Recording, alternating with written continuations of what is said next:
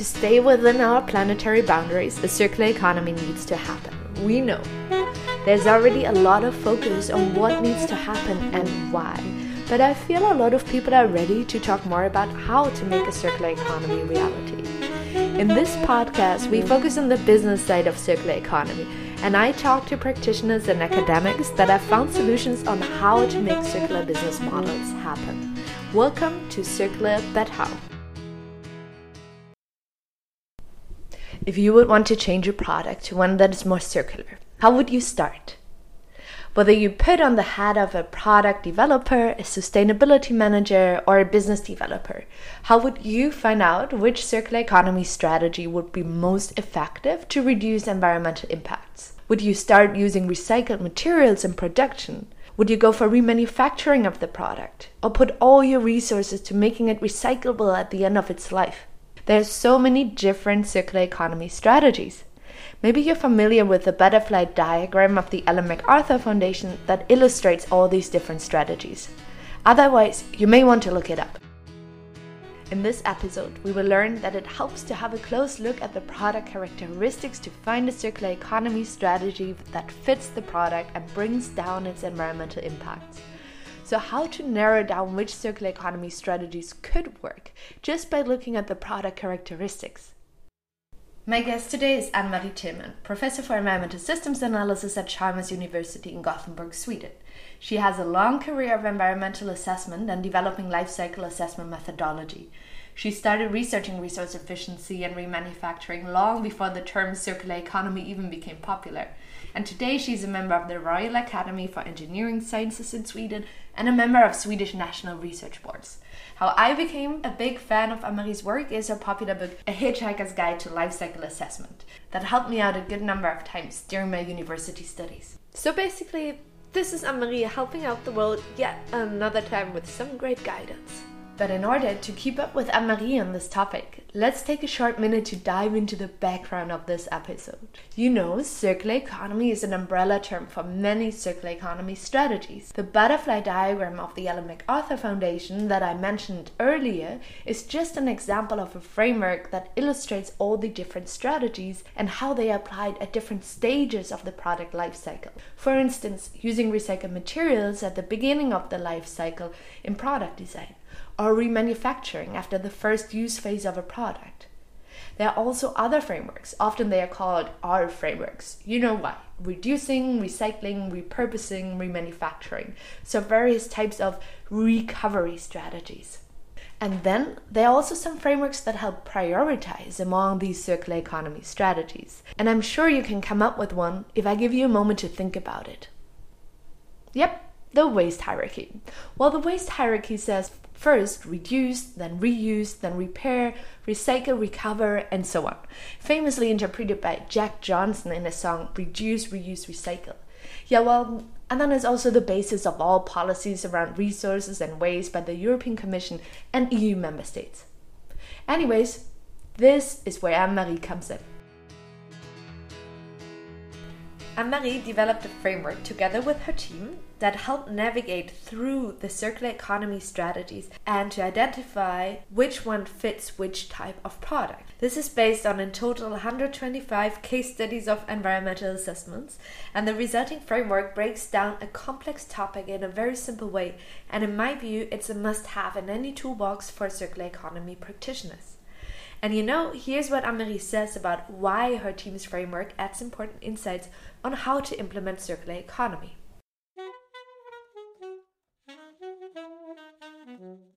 For several reasons, I think that we could see that what was there in terms of advice, what to do, how to go about the circular economy and resource efficiency is always simplified. There are these different prioritized lists of measures, and I would say they depart from the waste hierarchy, and then there are developments of that and up to 9 different measures to be taken and structured into what is called R framework. They don't take the product into consideration, and I don't think they are really applicable on a product level. And I also think that they are sort of oversimplified. They rest on idealized descriptions of material flows, which are very far apart from industrial reality. They don't take losses into account and into dependencies between different kinds of actions. Yeah, and then why is it so important to consider the product characteristics when determining which circular economy strategy is suitable? Well, because if you want to improve products, I mean, perhaps not if you want to set up a national strategy for waste management, which is where the waste hierarchy emanates from. But if you want to improve products, you need to look at the product. That is what determines what can be done. I mean, this waste hierarchy is not really applicable to any type of product. Saying that reuse is better than recycling and apply that to a sandwich. You can't eat the same sandwich more than once, can you? No, reuse is not good advice for sandwiches. Or let's think about wood packaging, pallets, things like that. They can be reused, but they cannot be material recycled. How would you go about that? You can't sort of melt down wood and produce new wood from it. You simply can't. You can recover the energy and you can reuse them, but that's it. So what measure is applicable depends so much on the product, and that is why these generic hierarchies don't really work on a product level. Anne-Marie's main argument is that in real life, the waste hierarchy and other frameworks that prioritize among circular economy strategies do not really work that well. First, there are so many conditions that determine the actual environmental benefits that a circular economy strategy might have for different products, and therefore these prioritizations might shift. And second, not all circular economy strategies are useful for all products. Let's make this clearer with an example. We first said that there are many conditions that influence whether a circular economy strategy will have the intended environmental benefits. Reusing a fridge, while fridges may still improve in energy efficiency, may not be better than a new, more energy efficient one. And then we said not all circular economy strategies fit each product. And here I'm using Anne-Marie's words. You simply cannot recycle a sandwich, can you? And I'm sure you can think about many other such examples, or? So I'm sure you're getting a hang of why it is important to consider product characteristics. But in order to consider product characteristics, these need to be classified in a meaningful way, right? So that we find out which strategies can be used for which types of products. Let's have a look at how types of products are classified. So Anne-Marie and her team found that it is most important to see whether products are consumable or durable. Consumable products are food, disposable cutlery, napkins, diapers, or glue. I think you can think of many more. Durable products are those that could theoretically be used more than once. And in both categories, consumables and durables, we need to distinguish some subtypes. For consumables, for instance, whether a product is consumed, like food, or whether it will be disposed of after use, such as disposable plates for takeaway food. For durable products, it is important to distinguish how a product is used. Is it used infrequently, like cars or tools? Is it typically used until worn out, like socks that fairly soon get holes? Or whether a product is typically disposed before worn out, like IT products, where the hardware often is still fully functional. And then it is also important to consider whether a product is active. So that means that it needs energy or auxiliary materials, like washing powder in a washing machine. Well, if this was a lot of information, there's a very simple pictogram on the website, circularbuthow.com, that summarizes these categories. So we got this down. That means that we only need to have a quick overview on which circular economy strategies Anne-Marie distinguishes. I can already give away that you will find strategies for different life cycle phases. Extraction and production, the use phase, an extended use phase, and post-use. Here's me asking Anne-Marie which circular economy strategies she distinguished. If you're quite familiar with different types of circular economy strategies, you may want to fast forward 3 minutes. You have looked at different circular economy measures. Yes. And which ones did you distinguish? Well, we've structured them according to a product life cycle. We looked at measures you can do during production and raw material extraction. We looked at measures you can do during the use phase, and we looked at measures that you can do after use, during end of life, or we call it post-use in this study, because end of life is sort of so little circular connotations to that term. So we use the term post-use. Can you explain a bit about which strategies you found in each of these life steps? I'd be happy to. So during extraction of raw materials and production, one may work with losses of various kinds and reduction of losses. That way, may be energy losses or losses of materials. So energy efficiency during production, reduction of scrap rate, that sort of thing. Or, of course, also to valorize byproduct flows, to make use of byproduct energy and use it back in your process. That is called process integration. Or it could be materials that is machined away and see to it that it gets recycled internally or externally. That sort of thing. So material and energy efficiency during production.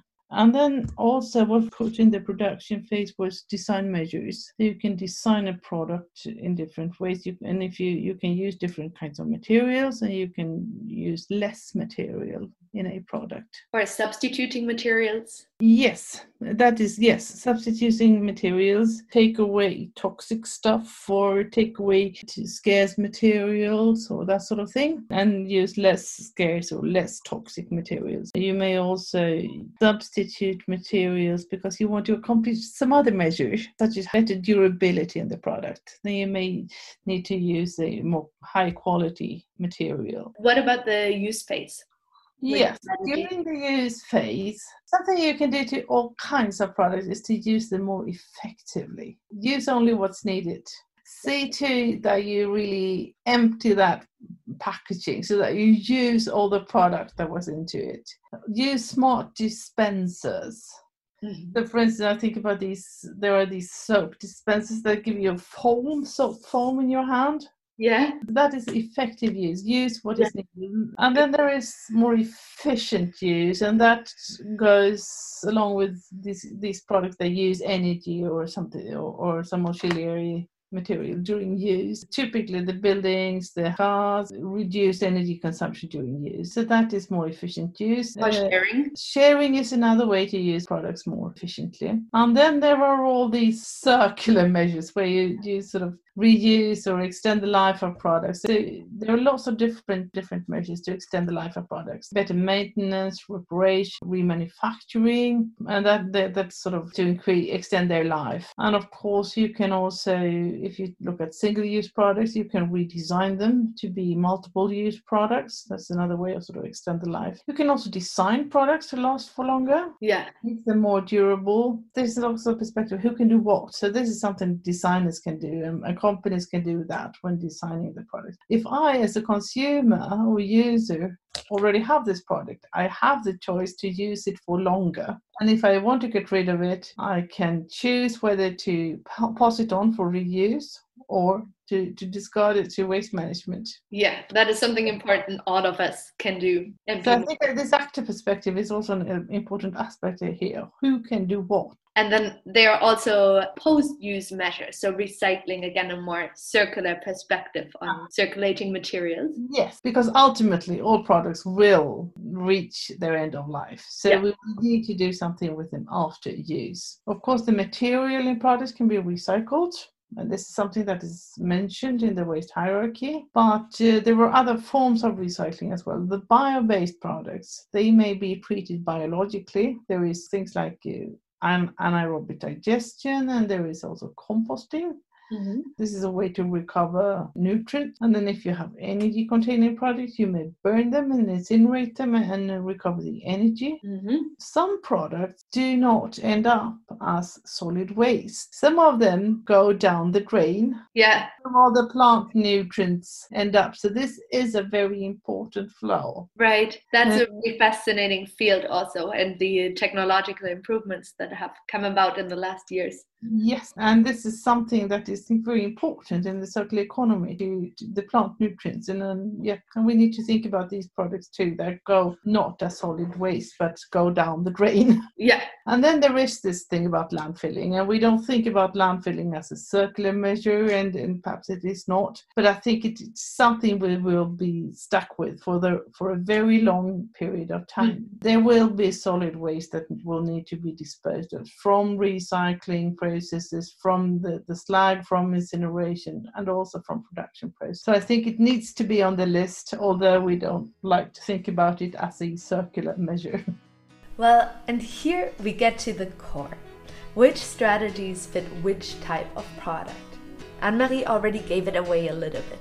Let's walk through the different strategies that we introduced earlier. When it comes to producing or using products more efficiently, Anne-Marie and her team highlight that this is something that is just very important for all types of products. But other strategies are only useful for specific types. For instance, designing a product for long life is suitable for products that are durable and used until worn out. So that was about the production and the design of products.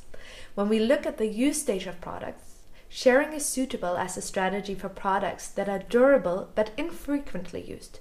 For instance, construction machinery or cars. For products that consume energy or auxiliary materials, it is important to use them efficiently and reduce their energy needs or the need for auxiliary materials. If we then look at the circular economy strategies for extending the use phase, so maintaining, repair and remanufacturing, that is suitable for all products that are durable, whether they are infrequently used until worn out or discarded before worn out. And just to make this super clear, let's have Anne-Marie come in for a second.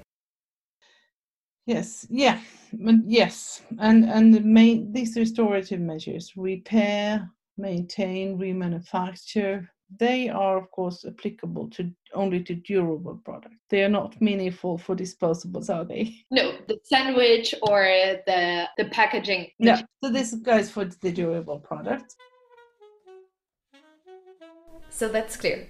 And extending the use phase is also possible for consumable products that are disposed, but then that would be shifting to multiple use. So for instance, shifting from single use to multiple use coffee cups. And here I'm giving the word to Anne-Marie because she has an important point about consumable products. One important message I think of our work is that, hey guys, there are a lot of other products that are consumable, and we will keep having consumable products. And let's try and think a bit about how do they fit into the circular economy and how can we make those kind of products more resource efficient. This is things like food, detergent. You also had a study about medical products? Yes, medical products. Yes, a lot. We've seen that these days, haven't we? That they use a lot of disposable products in medical care, and they need them. Yeah, this is something you can reuse, obviously. So there need to be still enough attention on these other strategies as resource efficiency and end of life and which materials you put into the product. Mm-hmm. Yes, so let's not forget about the single-use product or the consumable product. Okay, point taken. And finally, in the post-use phase of the product life cycle, recycling is suitable for all types of products, besides of course those that are consumed. So here we are back at the example of the sandwich. On the website circularbuthow.com, you find the pictogram of what I just explained, which circular economy strategies tend to fit which type of product. Of course, this is meant as guidance, and companies might struggle to find out how users really use the product. Do their products wear out easily, or do users discard them before they are broken? In real life, there might also be trade-offs that could undermine the benefits of a circular economy strategy, even if carefully selected, and we will talk about that in a little while. For now, another quite important point. I had asked Anne-Marie whether it is a good idea to combine these circular economy strategies. Here's what Anne-Marie said. I would say that they are, by necessity, often combined. You can't do one without the other. So that's not a matter of choice. If you want to make use phase more efficient, you may need to change out the material in the product. If you want to make the vehicle more energy efficient through lightweighting, you need to change out materials. Right. Reuse of complex products and all these reuse, repair, remanufacturing, that goes together with that. You have to change out certain components, otherwise you can't repair the product. And those changed out components will go to recycling. So recycling and reuse hang together. So in many cases, they do hang together. There are interdependencies between measures. And that is pointed out not only by us, but by many other researchers as well. That's good to consider, that it's more about designing a system with different circularity strategies, and each of them also contributes a certain share of environmental impact reduction. And perhaps also load, and that is where the trade-offs come in. Trade-offs, huh? Okay, we will talk about that in a little bit. For now, how can practitioners and businesses use this framework? I think they can use it to get idea of what is possible ways to align their product to the requirements of the circular economy. When using this framework, it is important to consider that it focuses on environmental benefits, which must be the prerequisite for a circular business solution. But then other requirements are, of course, that it delivers customer value, that it is financially viable, and that it makes sense for a company from a strategy perspective, so how it positions itself to competitors. But yeah, when we look at the environmental benefits only, it is important to understand that the framework is still only a rough guideline, even though it provides more detail than, for instance, the waste hierarchy. It helps narrowing down which circular economy strategies would make most sense. But in many cases, it then needs a life cycle assessment to see which of these strategies in the end are actually most environmentally beneficial, or how different ways to implement the strategies influence environmental impacts. And then finally, one should always remember that each circular economy strategy can have environmental trade-offs. So here we are, trade-offs. Trade-offs, here is a fancy academic word. It just means that some environmental benefits are created at the expense of some new environmental impact. For example, when making products more durable and for longer use, maybe the amount of materials is increased, or materials are chosen that are more difficult to recycle. That is also something Anne-Marie had mentioned, right? Or in the case of reuse or recycling, a trade-off can be that hazardous materials that used to be allowed in the past are kept in circulation. So this just indicates that these potential trade-offs should always be considered and addressed already in the early design of products or business models. On the website circularbuthow.com, you find a link to the article of Anne-Marie and her great team. And that article also provides an overview of these most common trade-offs for each circular economy strategy. So I really recommend to check it out.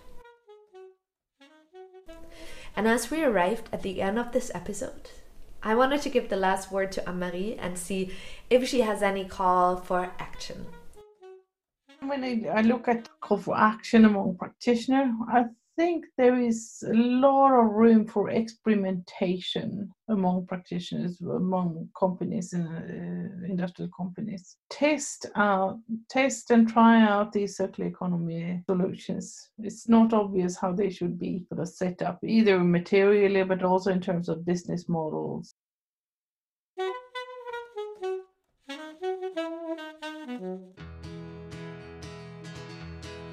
Thank you so much for listening. I hope it was useful for you. You can help me make this podcast circulate.